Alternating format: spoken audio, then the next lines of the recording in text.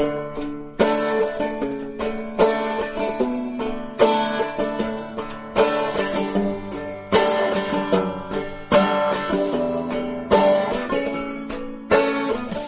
I was a Catholic girl, loved the mass, I watched the swirl of smoke from candles burning, while Mary looked up yearning. I got confirmed. Hello and welcome to the Digital Free Thought Radio Hour on WOZO Radio 103.9 LPFM here in Knoxville, Tennessee. We're recording this on Sunday morning, January 21st, 2024. I'm Larry Rhodes, or DJ Doubter 5. And as usual, we have our co-host, Wombat, on the line with us. Hello, Wombat. It's the Wombat. Yep. Staying warm. Yeah. Digital Free Thought Radio Hour is a talk radio show about atheism, free thought, rational thought, humanism, and the sciences. And conversely, we'll also talk about religion, religious faiths, gods, holy books, and superstition. And if you get the feeling that you're the only non-believer in your town, well, you're just not. You're in Knoxville, in the middle of the Bible Belt. We have a group of over 1,100 of us. We're the Atheist Society of Knoxville, or ASK, and we'll tell you more about us after the mid-show break, so be sure to stick around. Wombat, what's our topic today? I want to talk about snowflakes today. And what better time to talk about snowflakes when our towns, respectively, are entirely covered with a layer of ice. Yeah. How's your states? Yeah, true. Many states, though. I think the Tennesseans and anyone below us are more prone to complain about it than anyone else, right? How's been your winter stay? Oh, it's fine. I just feel cooped up in the house. I'm getting spring fever, and it's the middle of winter.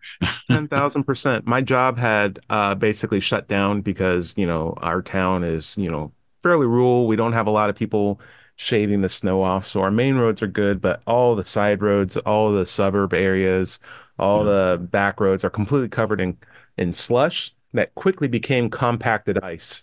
And as a result, it was just not safe as deemed by our management to go to work. So we've been working from home for the last week. And my job is working from home. I've been doing that for a year and a half, 2 years, over 2 years now. So it didn't really affect my work schedule. It didn't affect your motorcycle expeditions or anything like that? That it did affect. Okay. As a matter of fact, I'm a little worried about my bike. It's outside. This is the first winter I've had it outside. I've got it covered, and then I have a tent over it. But it got down to -3. I usually would not be subjected to that type of cold. For callers of the show, when you say -3, given that we are kind of a science show, is that Fahrenheit or Celsius? What are you talking about? Fahrenheit. It's Fahrenheit. Okay. Continue. That's pretty cold. Pretty cold. And all the snow built up on the tent out there and collapsed the tent. So my bike is under a tent in sub-freezing weather. So we'll see how it works out in the spring. But I don't want to do much to it in this weather. It's currently 14 degrees out there, so I'm not going out there to work with it. Okay, so we've been consistently under, I would say, at least -2 Celsius. That's like a roughly 32, maybe less than that, way less than that in Fahrenheit. But though we've gone as low as -19 Celsius. Wow. And, it's been a very Celsius, dry, it's been a very dry cold. And I am a very social person, or at least when I'm at home. When I'm at work, I can do my work solitary or in my teams. But when I'm home or when I'm off work, I like to be hanging out with people, disc golf or rock climbing, or I'm making music, or I like to just go out and walk. There's like a nice little group of people we can play roller hockey with. I'll find, or there's a gym that I go to on a regular basis. There's classes I go to on a regular basis. All that shut down because we can't have any modes of travel. And I can tell you something. Being locked up has made me more appreciative of, recognizing why people need a community. Typically when they find them in church, to just have like people that can consistently talk with, because it's not fun being cooped up. I can feel myself as a social creature reaching out. Well, thank goodness for the internet. I mean, we can do things like this show. You and I meet weekly, have good chat. I can tell you it's really good for mental health to be able to just talk to people. Yes. If you can imagine just you in a fireplace, like so many people like up north in Canada and Alaska and stuff, I could not deal with that very long. No, it's very true. Not only that, but I found myself with more time thinking to myself, and this wasn't like COVID, but like just more time cooped up, looking at nature around me, and it's just this white expanse. And out my window, I get little flecks of snow that hits, and some of them look like little snowflakes. And I thought, man, I forgot about snowflakes. Don't you forget about things? Like kids will be like, "Hey, I'm going to draw a turkey," and they'll draw their hand, and you're like, "That looks nothing like a turkey. Haven't you seen a turkey before?" But you remember you did that when you were a kid. I remember the same thing where you would fold up a Yeah. piece of paper, cut it, Uh-huh. and then rip it out. You've done this before? And you'd be like, it's a snowflake. There's As no a other kid. snowflake just Yeah. like this, right? Hmm. As a kid, I looked at this window and I couldn't believe it because there were just these beautiful, beautiful little crystalline little specks of ice on my window. All of them so intricate, all of them so beautiful. And I thought to myself, this is crazy. You're telling me all the snow, or at least not a majority of it, but there's so many flakes that are like this beautiful thing that'll last for like a couple of seconds and then be gone after it melts. Out Hmm. in nature, if I didn't know any better, and if I was prone to believe in a God that created the universe, I would have no better evidence to present of the intentional design of the universe than looking at snowflakes. And you know what? I'd be almost hard pressed to deny that if I didn't have better, what do you call it? A better understanding of how A better phenomena scientific occur. understanding of how they occur. Yeah, like crystallization and nuclei and stuff like that. Like I Mm. want like nucleation is what I mean, but like be able to see if I didn't have that understanding, I would look at a person who said these snowflakes are proof that a God exists, and I'd be like, man, they got a good point. What do you think, Well, yeah, Larry? if you were told from your very earliest childhood that God Mm, designed everything, then it's a yes. given. Right, especially if I went through the practice of actually making a snowflake myself. Like if you gave me a piece of folded paper and I went through the machinations of cutting it and then unfolding it and then seeing the design that I inputted and be like, this is a snowflake and that's snowflakes. Well, then clearly this looks designed and that looks designed, right? Like I'm imitating something to the point where I can conflate the two in terms of their origin. And I don't, and you made a good point. If you were taught like that as a kid, it's not a difficult thing to accept, but also there's the way how I think about this, and this is the main point I wanted to bring up. There's there's a woeful element to this where if your standard of how reality works is based off of something that doesn't care about how reality works, then your degree of awe when you look at reality might be the same as someone who really, really appreciates it and understands, like, man, I just can't tell you how all these pressure and temperature differences and the small little contaminants in the air cause these differences in nucleation patterns that lead to all these different forms of crystallization in snow. And we can like even make our own snow, knowing that we know how these processes work. That's how we make artificial snow. And like when we look in nature, we can see, Mhm. yeah, there's going to be slight overlaps, but everything's going to be consistently different because the situations of how they were crystallizing were different. And that's kind of interesting too. And then a person who's like, oh, that's too much words for me. I just want to believe in God and say God did it. And we both have the same appreciation for but I feel like it's in completely opposite different points of view because for one person, they are appreciating a really cool, testable, objectable series of phenomena, physics and machinations that lead to like a universe that we're all relying on. Like our bodies work on the same phenomena, like in terms of like how particles interact with each other, water Sure. physics, Hmm. temperature, pressure controls. Like this is cool. Like, and we're a part of this too, down to like how our minds work and how medicine works. This is amazing. I want to learn more about it. Or you can do but I don't want to know anything about the spiritual stuff because there's not anything testable there. But on the Hmm. flip side, you have people who are like, I don't care about your science stuff. I only care about the spiritual thing because it's a nice compact answer that gives me a nice warm feeling in my heart and gives me solace for when if I die, I get to spend time with this spiritual thing, even though I Hmm. can't test that Right. until after I Yeah. die. You don't have your answer until after you die, right? Right. It kind of reminds me of like people who don't like each other. I mean, there's so much animosity between, in my mind, those who are unwilling to change their mind on dogma versus those who are willing to be a bit more, those who aren't willing to be more empathetic and engage with people who have dogmatic points of view in a more potentially less argumentative fashion, despite the fact that they are right. The approach that they're doing it is actually causing a backfire effect where more people who have that dogma aren't willing to, cross the barrier. It's not, and that's not their fault either, but it's a shame that we have so much conflict over something that we both appreciate, which is snowflakes. We both like snowflakes, right? Yeah. Our reasonings might be completely different, but like, can we just agree that snowflakes are awesome? And then can't we not agree that like if you knew how snowflakes are actually made and that we can make our own and that we can like figure out why these things exist and then we can use that same logic on other stuff too consistently to understand how other things in nature work? Like, isn't that amazing too? Yeah, And then and given the conditions, the weather conditions and temperatures and stuff, the snowflakes are inevitable. It's not yes. like, he just decides to make them and they're there. We can recreate it because we know the situations in which they are made. Yeah. I feel like this is the part where I feel like Christian would say, well, why can't scientists just appreciate the fact that God made everything? Like here's the contention, because if I think a Christian can appreciate the science behind snowflakes along with their God belief if they want to. I don't feel like they're contradictory, but someone who's secular minded would have a problem taking on the spiritual element of the Christian's point of view. In my opinion, one of the hard parts I would have is, so you're telling me God is sitting down, cutting spiritual paper and making brand new snowflakes for every Where would he unique get the snowflake time? on the yeah, exactly. Infinite amount of time. And I'm like, and then while he's doing that, there's little notifications on his spiritual phone being like, Brandon, 3-year-old kid has cancer. It's like, I'll deal with that later. New microbe needs to be designed to kill 40,000 people. It's like, I'm making snowflakes over here. Leave me alone, guys. Mhm. It's gonna You know land what? somewhere in the North Pole. It's gonna be beautiful. What gets me is the sheer volume of time in an eternal creature.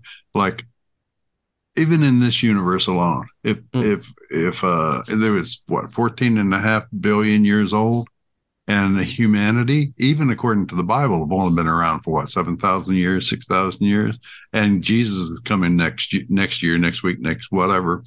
That means that the entire lifespan of humanity on Earth would only be like 8,000 years. But he has eternity to exist before man and an eternity to exist after man. I guess he's got a lot of time to do snowflakes then. He could always Yeah. jump forward, make a false snowflake, and come back. But what a And total and incredible waste of time. it's a big waste of time, unless if it's sort of like so you were bringing this up, you brought this point up, Larry. You had mentioned this, and I think it's kind of funny. You had mentioned that if the heaven was real and you spend eternity there, you're gonna get bored eventually. Oh, no matter what you do. I mean, No matter what you let's say do. you decided to perfect an instrument, like Okay. the piano or guitar Sure, or sure, sure. whatever. Or the triangle or the Well, how long glockenspiel. would it Yeah, yeah, take yeah. you? 100 years? Yeah. 1,000? Maybe 4 Well, years if it's the only thing I'm doing, right? Like you can pick or something maybe up. you wanted to listen to every piece of music ever written. How long would that take you? A couple Right, thousand years? I right. mean, what are you going to do for your 12 billionth birthday? Make That's new and exciting. snowflakes. Yeah. Make snowflakes, Larry. See, Yeah. Our now this trillionth birthday or trillionth birthday. they're different. Every single one's different, Larry. Every Mm. single one is different. You're making a brand new piece of art and it lands in a different space and it melts and it's gone. It's And art. it's It's gone. beautiful. Like it's Yeah. temporary and it's gone. So That gives what if it you was a new appreciation of the length of the human life. mm, The 80, 90 years, as compared to that unique piece of art that is the snowflake. there is a really nice corollary here or analogy here or parallel train of thought with Santa's workshop, right? Because, Santa gives you toys if you're good, but he doesn't make the toys. He has elves make the toys. And he's not making PlayStation 5s, right? Like all the toys that parents typically get their kids either have a serial number or a barcode or made in China or some sort of tag where you can track where they came from, a receipt, if you Mm-hmm. will.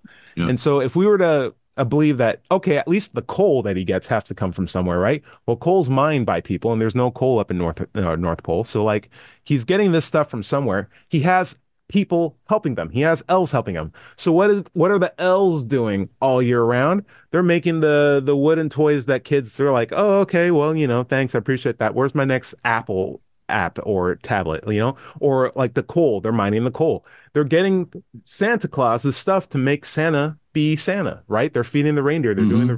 the routine tasks. So when you're in heaven, what if it was like a toy factory sort of situation?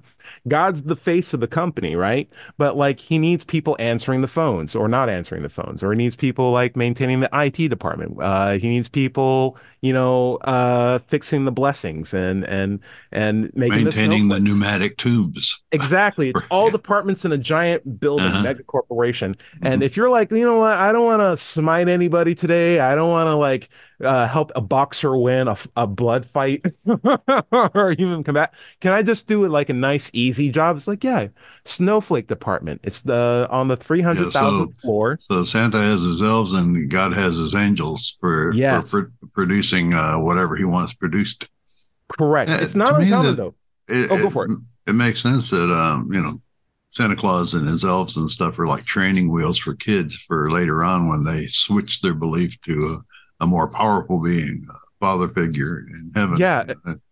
If anything, the Santa Claus story should be awareness to kids that parents will lie to you out Right. of sake of tradition, and you can either continue to lie and give it to your kids as part of like a tradition that you hand down, or you Mhm. can recognize that people in authority, despite having your best interests in their heart, don't Yeah. necessarily practice it in the most Well, it makes you optimal way. wonder also how long they would hold on to that Santa belief if nobody told them it wasn't true, because Correct. they usually get that information around age 7 or so. Yeah, Somebody, other kids or whatever, the parents will tell them it's not true, but right. not the case in religion.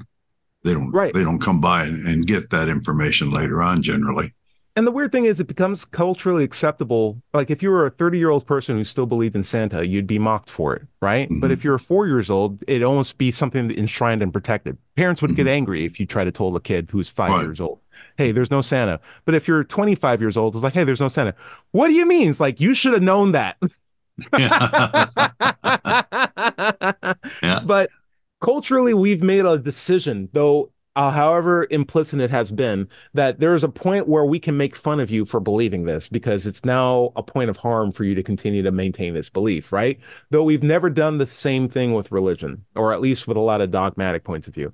And Certainly what not here in America. not here in America, definitely other countries. That's absolutely true. Mm-hmm. Though I have seen this happen. If I was a kid who learned at 7 years old or five or really young age that Santa Claus wasn't real, I wouldn't be inherently disappointed. In fact, I figured that out myself. Like someone said, "Got Santa visits you in your chimney," and I'm like, "Our house doesn't have a chimney. We're poor. We have like a main line heater." Uh-huh. But if you're telling me Santa Claus is visiting us, let me just put some paper in front of the heater, and if I see footprints in it tomorrow after like Christmas Eve, I'll know whether Santa Claus visited us or not. And then my mom said Santa Claus came, and I'm like, I don't see footprints on the mainline heater. I've made the connection, but I'm all right because I still got the walkie-talkies I wanted. It's all fine with me. It's gravy. I don't need a Santa Claus if he's not actually giving me stuff. It's all Mhm. good. So like that was my whole loop, and it wasn't harmful. I just moved on with the rest of my life. But I feel like with Christianity, what happens is you don't have that opportunity to move on with the rest of your life. You are constantly Right. changing your paradigm from how snowflakes look to how why trees exist to why certain people exist in certain parts of the world, why you're better than other people, why you're the chosen, why your family decided to marry these people, why you decided to marry this person. Like everything in your life has been dictated, whether you recognize it or not, by this mindset that you've had that you never had the opportunity to just be like, whoa, I've invested so much in this that I can't just move on with the rest of my life because my life now is this. I've committed so much that it's painful.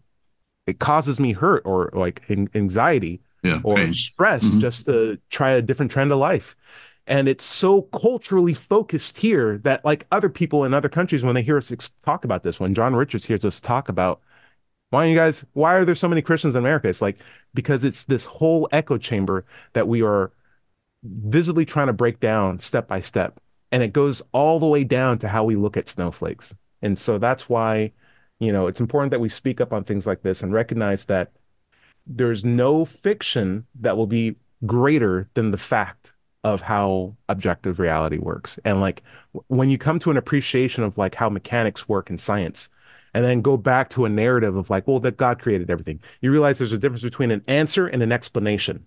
And once you have an explanation, you're like, oh, but this, once you can Hmm. appreciate an explanation, that's when you start Yeah. saying to yourself, I can't go back to the God thing. It's not as satisfying. It doesn't explain things as well. It's just an answer. It's like having, Right. And mind have contact. faith is just a statement to get you to stop questioning and just, Yes, be it a doesn't sheep. give you answers. You can believe anything on faith, any Mm, religion on faith. mm. So when they say just have faith, that just means stop questioning. Yes. I found, yeah, and it's so scary that a Christian could hear that and be like, well, it's not like the Bible says that. It's like, no, the Bible does say that. Jesus says that. Like, you're supposed to believe like a child. You're literally supposed to be a sheep. Blessed are those who don't question. Blessed are those who don't test. Like the guy who came when Jesus returned and is like, hey guys, I'm back. And one of the followers was like, I mean, can I at least even see your hands? I saw you nailed on a cross. You're telling me that's Mm-hmm. you? Like, he was like, well, blessed are the people who don't have to see my hands, Uh Stephen. huh. He's Yeah. like, someone write that down. Mm-hmm. 400 years later, you guys are all illiterate. I should have gotten some literate people instead of illiterate fishermen. Oh well. Yeah. Uh, And what's funny in the story of Thomas in the Bible, when Thomas says, he doesn't believe it, he wants to feel the wounds. yeah. Jesus basically shames him into not feeling the Oh wounds yeah. because he never Doubting does actually Thomas. feel the wounds. Yeah, doubting Thomas is a whole point of ridicule for people Mm-hmm. because a guy wanted to ask some questions. It went from, that's actually a legitimately good question to ask when someone who is the most important person in your life apparently shows up again and could in a world where people can lie and trick other Mm-hmm. people and be like, hey, can I at least just make sure you're the person that I've dedicated my Well, life to? especially when also in the scriptures it says none of the disciples recognize him I when he know. comes back. So he could be like his brother, Right. And or something. and I just want to be completely clear. Like this was like everybody saw him die. Uh-huh. Right? There's no internet, there's no newspaper boy being like, Jesus rise. It's like he woke up devastated 3 days after the fact that his Messiah is dead.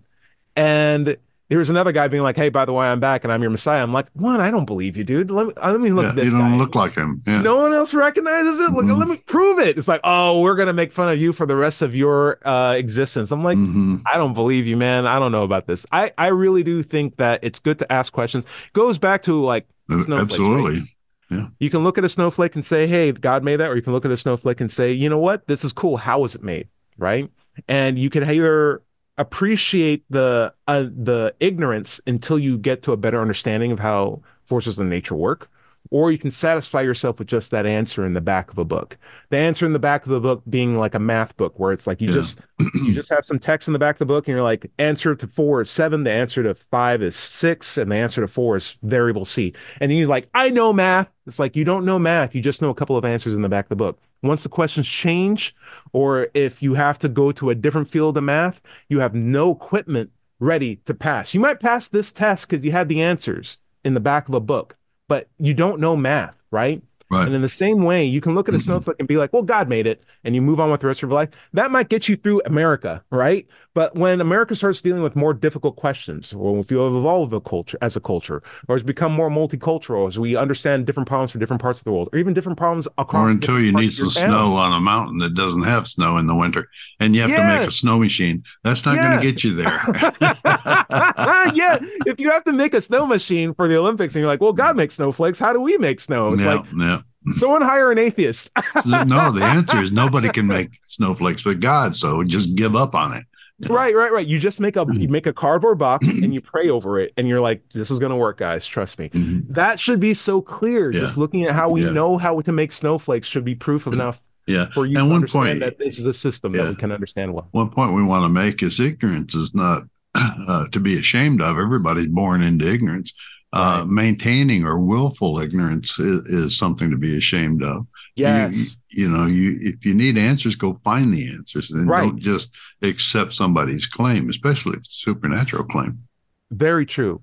If you were taught your entire life that Santa Claus did exist and everyone in your town made you believe that consistently, all the way until you're in your late teens, early adulthood, and then you finally move out of that town and people are like, hey, Santa Claus doesn't exist, there might be the sense of being mocked, but honestly, it's this culture that you're in's fault. And it's not you personally, unless if you aren't willing to accept the information as it comes and the evidence that's presented to you to show that perhaps you were from an environment that biased your outlook. Anyway, I think we're getting close to the bottom half. I saw you look up. So you You look at saw that me look timer. at the clock. I saw you look at the timer. I know that timer look. Yeah. Okay. This is the Digital Free Thought Radio Hour and WOZO Radio, 103.9 LPFM here in Knoxville, Tennessee. We'll be right back after this short break. Hell, I wanna go to hell. It seems a really fun place to play, but I gotta do what's right and do it every day if I wanna go to hell someday. Welcome back to the second half of the Digital Free Thought Radio Hour. I'm Doubter 5, and we're on WOZO Radio, 103.9 LPFM here in Knoxville, Tennessee. And with us, we have Wombat. The Wombat. Let's take just a moment, though, to talk about the Atheist Society of Knoxville. ASK was founded in 2002. We're in our 21st year now, 22nd going on, and we have over 1,100 members. We have weekly in-person meetings every Tuesday evening in Knoxville's Old City at Barley's Tap Room and Pizzeria. Look for us inside at the high top tables if it's cold outside, or if it's warm outside on the deck. You can find us online on Facebook, meetup.com, or knoxvilleatheist.org. It's just that easy. If you don't live in Knoxville, you should still go to Meetup and do a search for an atheist group in your town. Don't find one? Start one. Start one. Right. Wombat, where do you want to pick up? I saw a really cool YouTube video that I want to touch on. It's not about snowflakes, but it has the same nature of how we can let our initial biases color how we see things. And the more we invest in that bias, the harder it is for us to let go of it.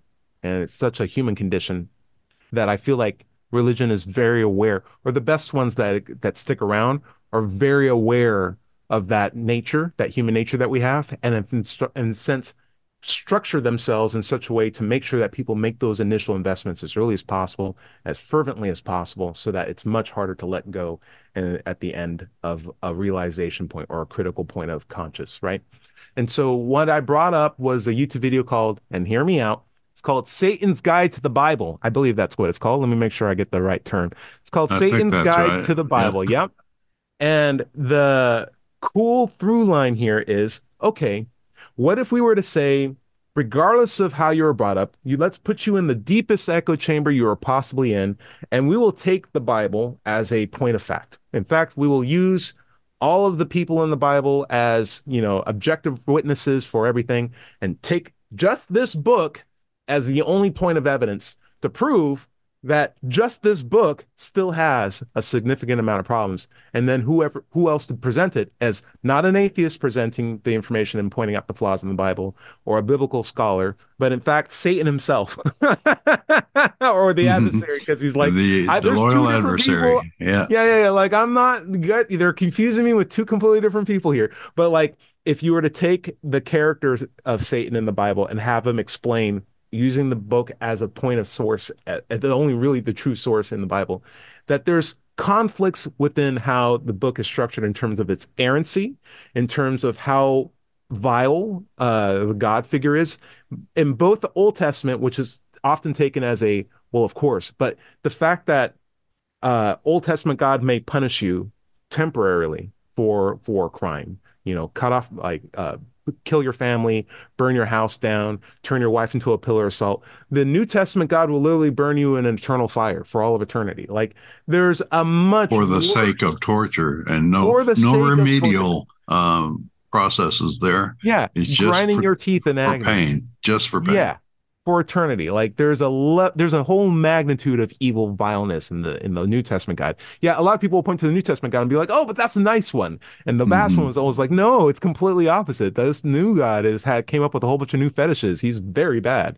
But also just the idea of like, what is the messaging of this Bible, and what secrets or what deliberately overlooked parts of the Bible exist that pastors know about who go through seminary, so that they don't have to be caught off guard when members of their congregation bring it up to them, and how they can always work through the nature of how to present data to them in a way that's not necessarily fully, I would say, open with the nature of the book. It's not like they're reading one chapter at a time, going all the way through the Bible. They're just hitting like the greatest hits and deliberately walking away around the points where the Bible endorses slavery or the Bible talks about I can't say the word on YouTube, but sexual assault. And then also smashing babies' heads on rocks.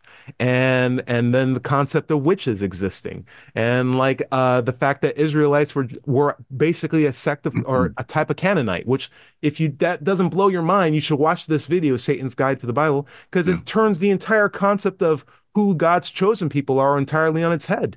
Because now you have basically just one of many groups of different tribes that believe in various different kinds of gods. And now you understand why God's like, "There's no other gods before me." I was like, what other gods are you talking about, God? Don't listen to that. I'm the only God.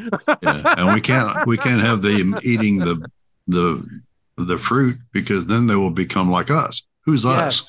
Yes. And punctuated throughout this entire video is, and this is getting to my point, is these child songs, these biblical songs, like Bible study music and ditties sung by children that reminded me when I was in Bible study growing up. And I would sing these songs like "Our God's an Awesome God," "Left Foot, Right Foot," my scripture is my artillery. Like, there's some songs where I'm thinking like, whoa, in the context of being an atheist for so long that I've been now, and hearing these songs again, I'm actually really creeped out that not only did I sing these songs, but I didn't understand the weight behind them, nor the intention behind them. I thought I was just having a fun time with friends, and we're all having a good time just singing songs, and it was great. But it actually turned out that like I was being committed, or I was being inculcated, ingrained, indoctrinated, more or less, into like into the system that was deliberately targeting kids in a way that made kids feel involved and accepted, in a way to further perpetuate this really terrible system of false hope. And man, to see parents do that still, even to today, it hurts. Unquestioningly. Yeah, it hurts because they think they're doing the best thing, right? But like, even when you present the evidence, or even when the evidence exists, I mean, it's been existing for a while now, right?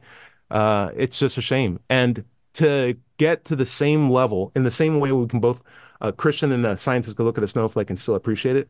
I can look at the indoctrination of children in churches and feel a sense of woe that I feel like can't be matched by someone who is in the same religion, but outside of the religion would be matched. So a Muslim would look at a Bible study with a bunch of Christians and be like, man, that's terrible. I can't believe they're forcing all those children to not believe in Allah, but believe in Jesus Christ. And I'm like, I also feel, whoa, but the Christians are looking at your Bible study versions, your Quran versions, where they're like bowing to God, pointing to Mecca 5 times a day, and they think that's a terrible thing too. But like, we're getting to the same point from completely different journeys, and I just wish we could like come to the same conclusions. Like, we both agree that snowflakes are awesome, right? We both agree that childhood indoctrination is bad, right? I don't think they would. Appreciation? I don't think they would agree with that. You don't think they would if it was a different religion? That's true, but they do believe in it wholeheartedly for their own religion. Right. Yeah. That's the hang up. That's why I say the scientific approach is better, because obviously when they're pointing at a snowflake and says, "My God made this," the Muslim guy is saying, "Yeah, my God made this," and the Christian's saying, "Yeah, my God made the snowflake," and they can't both be right. Yeah, right? Well, technically, since Judaism and Christianity and Islam are all based on the same religion, they're based on the same God, they just call them different things. But it's all Yahweh, and it all comes from the ancient Jewish texts. I mean, there's Jewish religion is like God 1.0, and Christianity is God 2.0, and Islam is God 3.0. They just keep changing and adding to it and making it the way they want it to be, and saying it's the word of God.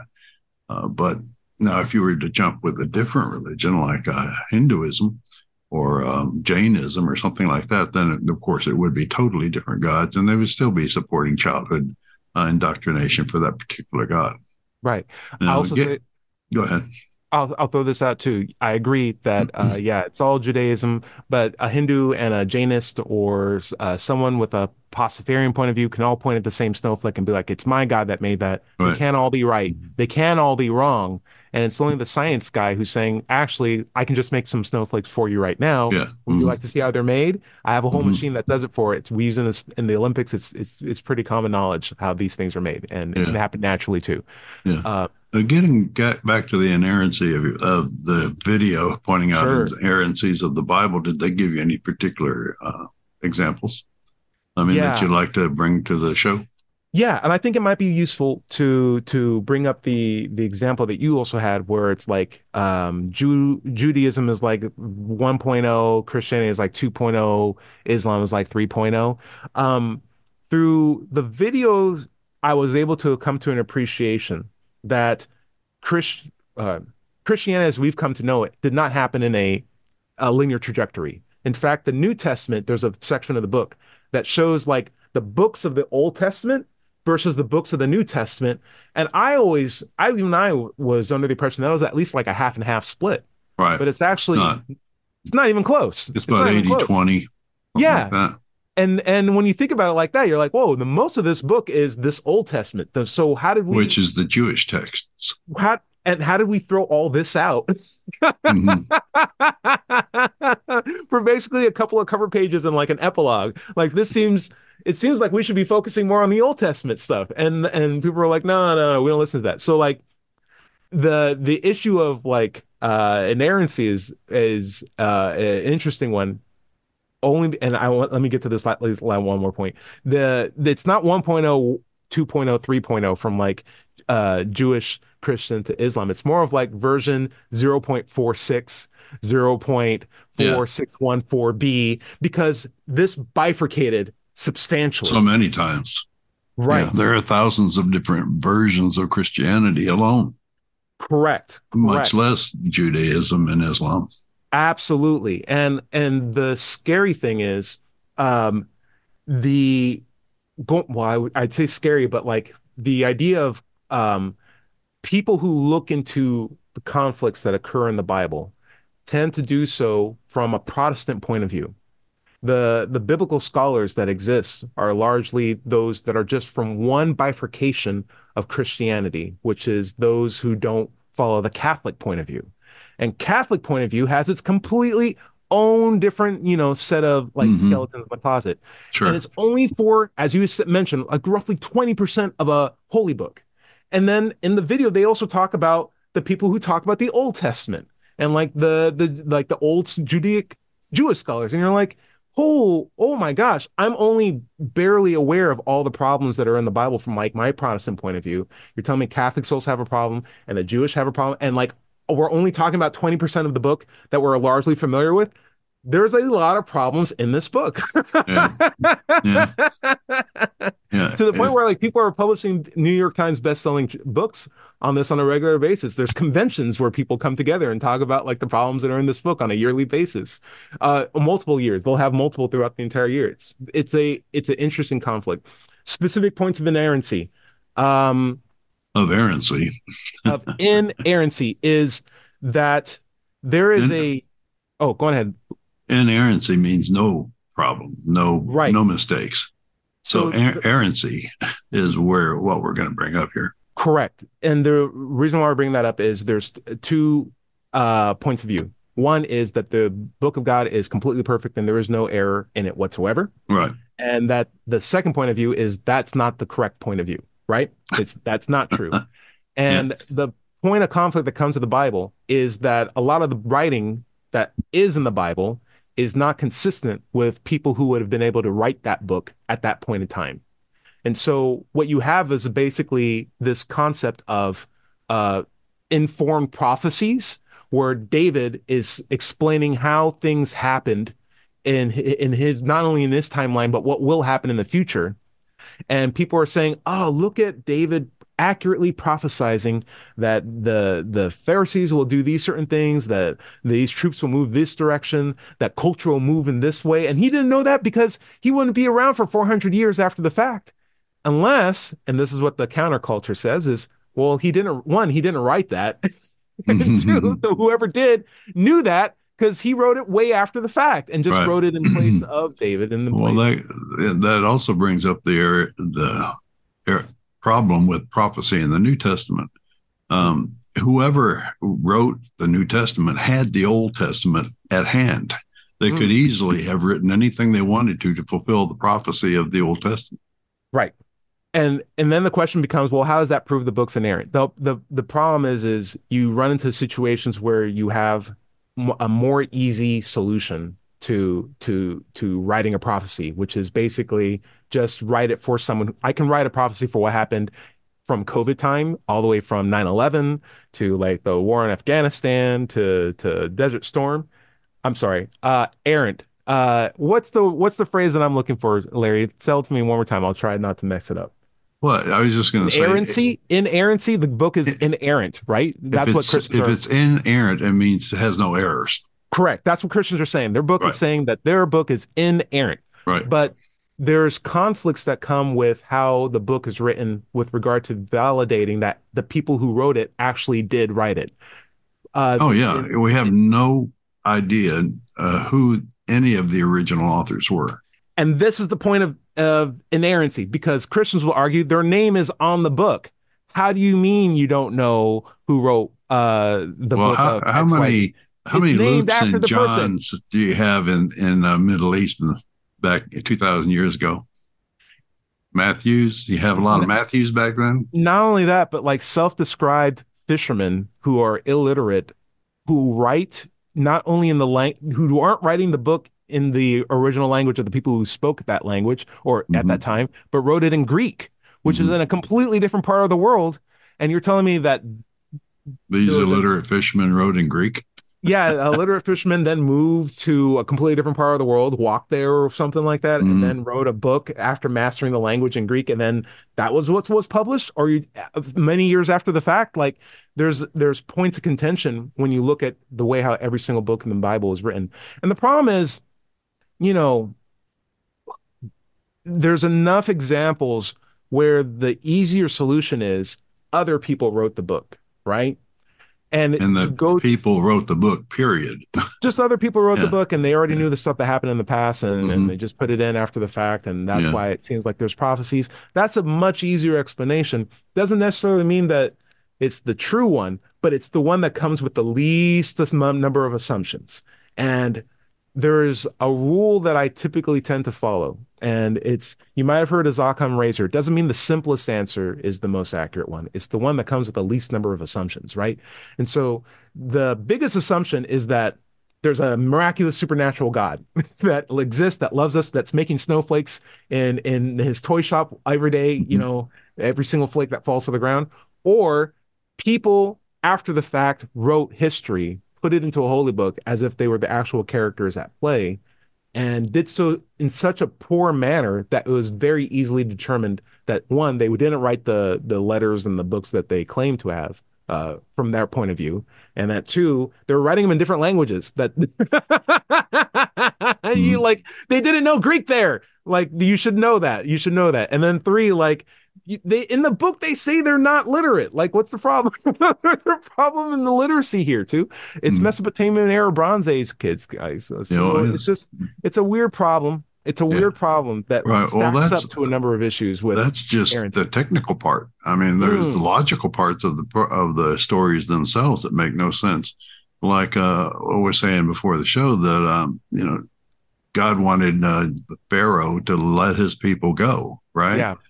Why does God, an omniscient, omnipowerful person, who created the universe and do anything he wants, need Pharaoh's permission?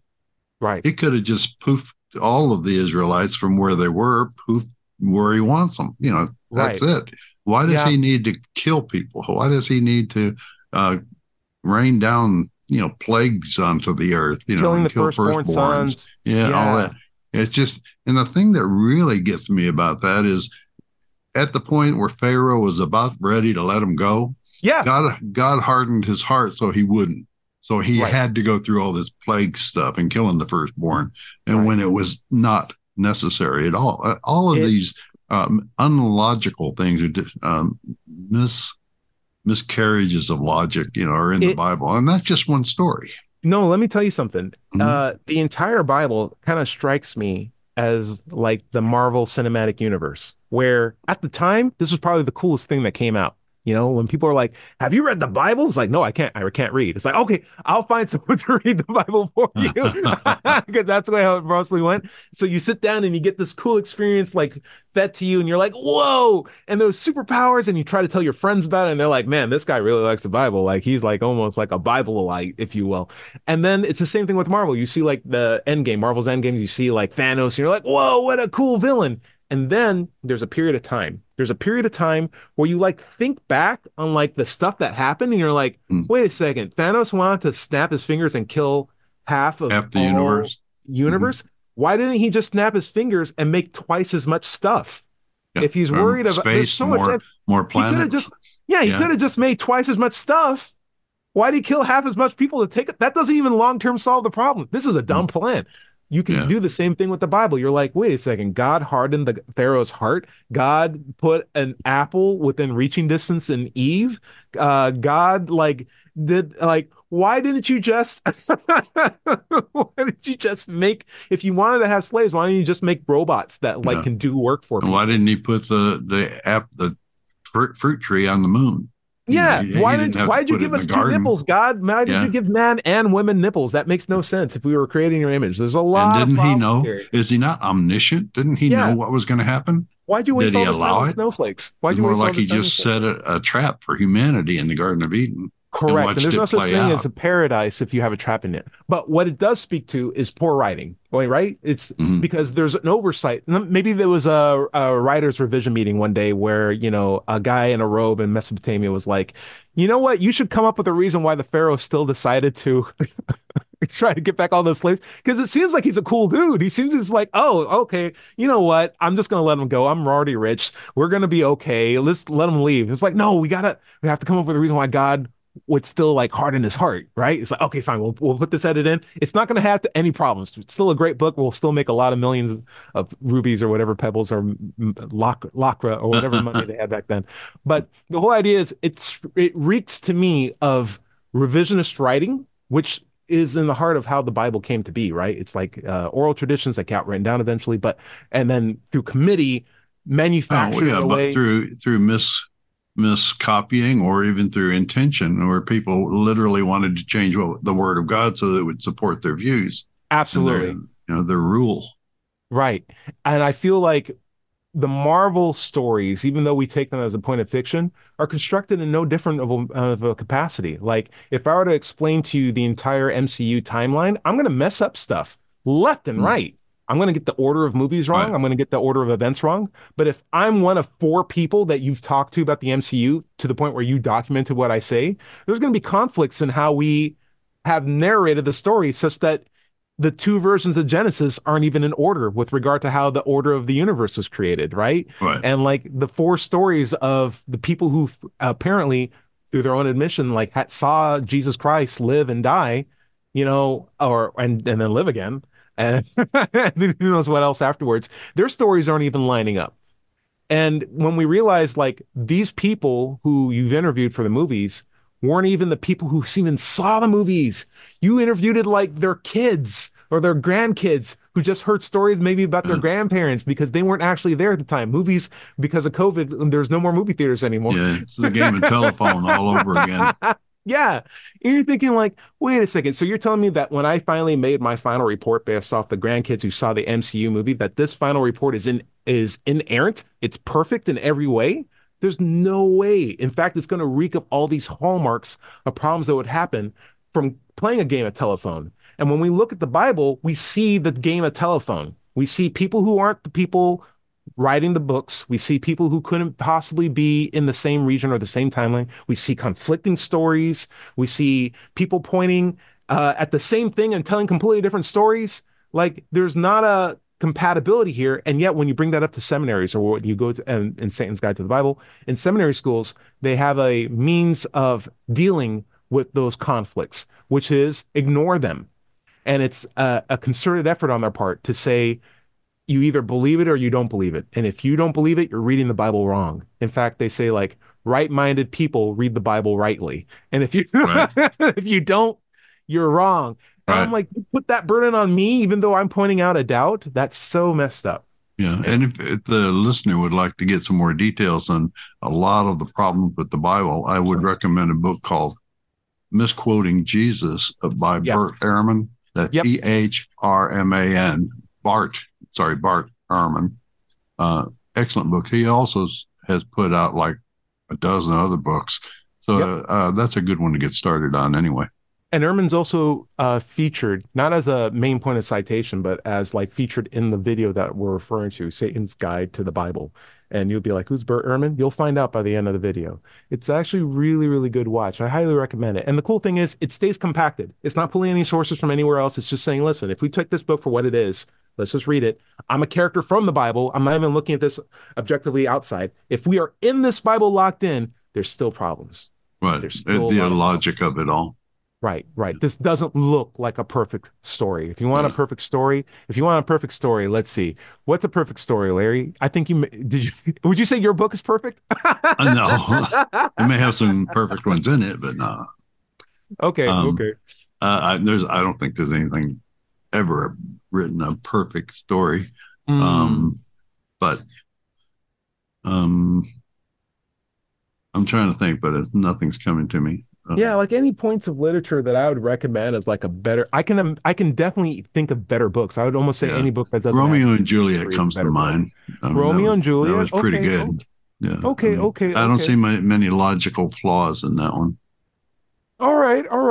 I mean, I can definitely recommend some good comic books. I think like Batman Year One works as a good book. If you just want to see like, or Hawkeye, the I think 2017 version of Hawkeye, the Past the Purple Text, from beginning to end, that's a very nice compact story that like is drawn so cinematically that you feel like you're watching the movie, but it's character driven throughout the entire time and using a lesser known character so they can do a lot of flexibility with how everything's written. But there's books that I'd recommend, there's games that I'd recommend that all have better narratives.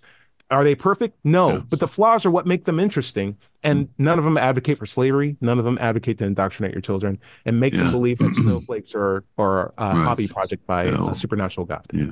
One of the biggest problems I have with Christianity is that the way that the followers always say that God is love. I mean, have they read the Bible? I mean, it's like all he does is think of things to kill us or give us plagues or I mean, his most common interaction with humanity is to give us plagues. He's passionate, Larry. That's what they mean by love. Love is passion. Haven't you ever been given a plague by the love of your life? No. Thank you. Okay. But I can see where that might happen. Sure. But I mean, in one part, and actually about 3 different passages, he says that the Bible tells you that if you don't follow the exact words that are in the Bible, God will bring you so low you will eat your children. I mean, what kind of a loving God would even think about doing that, much less bring it to fruition? Right. It almost, I mean, in this grander context, it just feels like God is just one of a bunch of evil gods that were worshipped, but it wasn't actually. Yeah, and he rules through fear, like most dictators. And he rules through fear, and he was successful enough to get a bunch of people to believe in him and follow his will, which was enacted by assuming that they were good and forcing very medieval justice on other people to the point where we're still suffering for it even up to today. So if that was the great plan of the God, it has to be an evil plan because it's only the forces of good, science, medicine, better understanding, compassion, empathy that are blocking and inhibiting this being, right? It's none of the ill wills that Christians claim that are affront to their gods, like I don't know, slavery, misjustice, tribalism, or just rude people. Whatever Christians don't like isn't what's being advocated in their book. In fact, if anything, everything that they dislike is presented in their book as one of the hallmarks of how to behave or act. Like, don't harm people.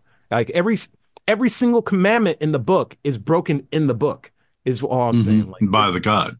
Either by the God or by people who claim to speak or act for the God. It's just an insane degree of juxtaposition and hypocrisy. And so why do we put up with it? And the question is, we don't have to, or the answer is we don't have to. We have a better explanation for how things come We have about. better answers. And we have better ways of conduct, thankfully, that our laws are governed by. And even though Christians are trying to twist it back, we are consistently, progressively moving forward, though we just wish we didn't have as much inhibition or feet dragging, because we can all benefit from the advancements of society in this capacity. And my main takeaway is snowflakes are beautiful. Go look at them and understand why they are beautiful. Don't just take them for granted, right? Yeah, understand them. Get a basic understanding of how they form, what temperatures you have to have, what kind of nucleus you have to get the crystals to form. It's easy. I mean, it's one of the easiest things you can do. You can buy a snow machine that makes snowflakes. Like, you can buy this thing. We know how these are made. So like the same tools that we're using to make them is the same stuff that exists out of nature, because at the end of the day, we're just parts of nature, just trying to figure out how nature works. That's it. And one of the best quotes of Carl Sagan is that we don't have to believe anymore. We are at a point in humanity where we can understand. And religion stops you from making that leap from belief to understanding. Right. It's like, thanks for all the fish, but we're good. Yeah. Do you have any listener comments that may have come up? No listener comments, but I do recommend that anyone check out Satan's Guide to the Bible. It's a really good book that I can't send the link to my mom because she would flip and it'd be like a whole 4-hour conversation. Oh, really? Well, maybe a conversation worth having. Bring some coffee with you. Oh my gosh. Like the I know. You have to pick your battles. I gotta pick your battles, Larry. Yeah. But if you are free-minded, highly recommend you check it out. There's some really cool stuff here. Wouldn't recommend you using it in an argument, but it's good stuff to know, because it's good to know stuff, period. Yeah. And it's good to understand the world that you're living in. Correct. It causes less pain and more profit, as it were. This guy gave me a comment on my Pascal's Wager video. Okay. On YouTube, I have a video called Pascal's Wager is Invalid. Anyway, he said, so what if you get to the pearly gates and instead of finding St. Peter, you find Thargrod, the party demon, and he asks you, and not if you've been good, but did you have a good time? I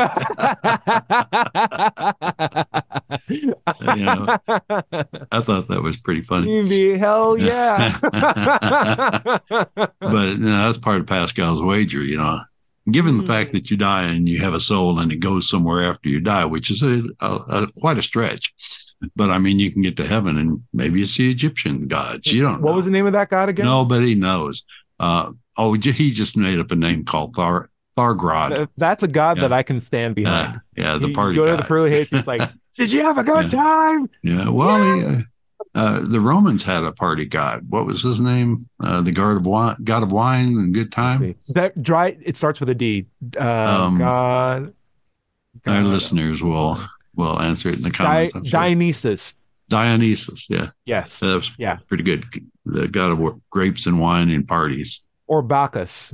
Bacchus. That's the one I was thinking of. Yeah. Yeah. Same god, different names. And to speak of conflicts throughout history, look at the Roman pantheon. And the fact that Roman pantheon affects how we live our lives as Christians, that we have days of the week named after Roman gods, and we have and Nordic gods, and our planets are named after. It's such a bizarre hodgepodge. It doesn't look like a perfect book. It just looks like a bunch of people playing telephone. That's it. Larry, we are so over time. We got to close out now. Go ahead and tell us what we can do to find your works.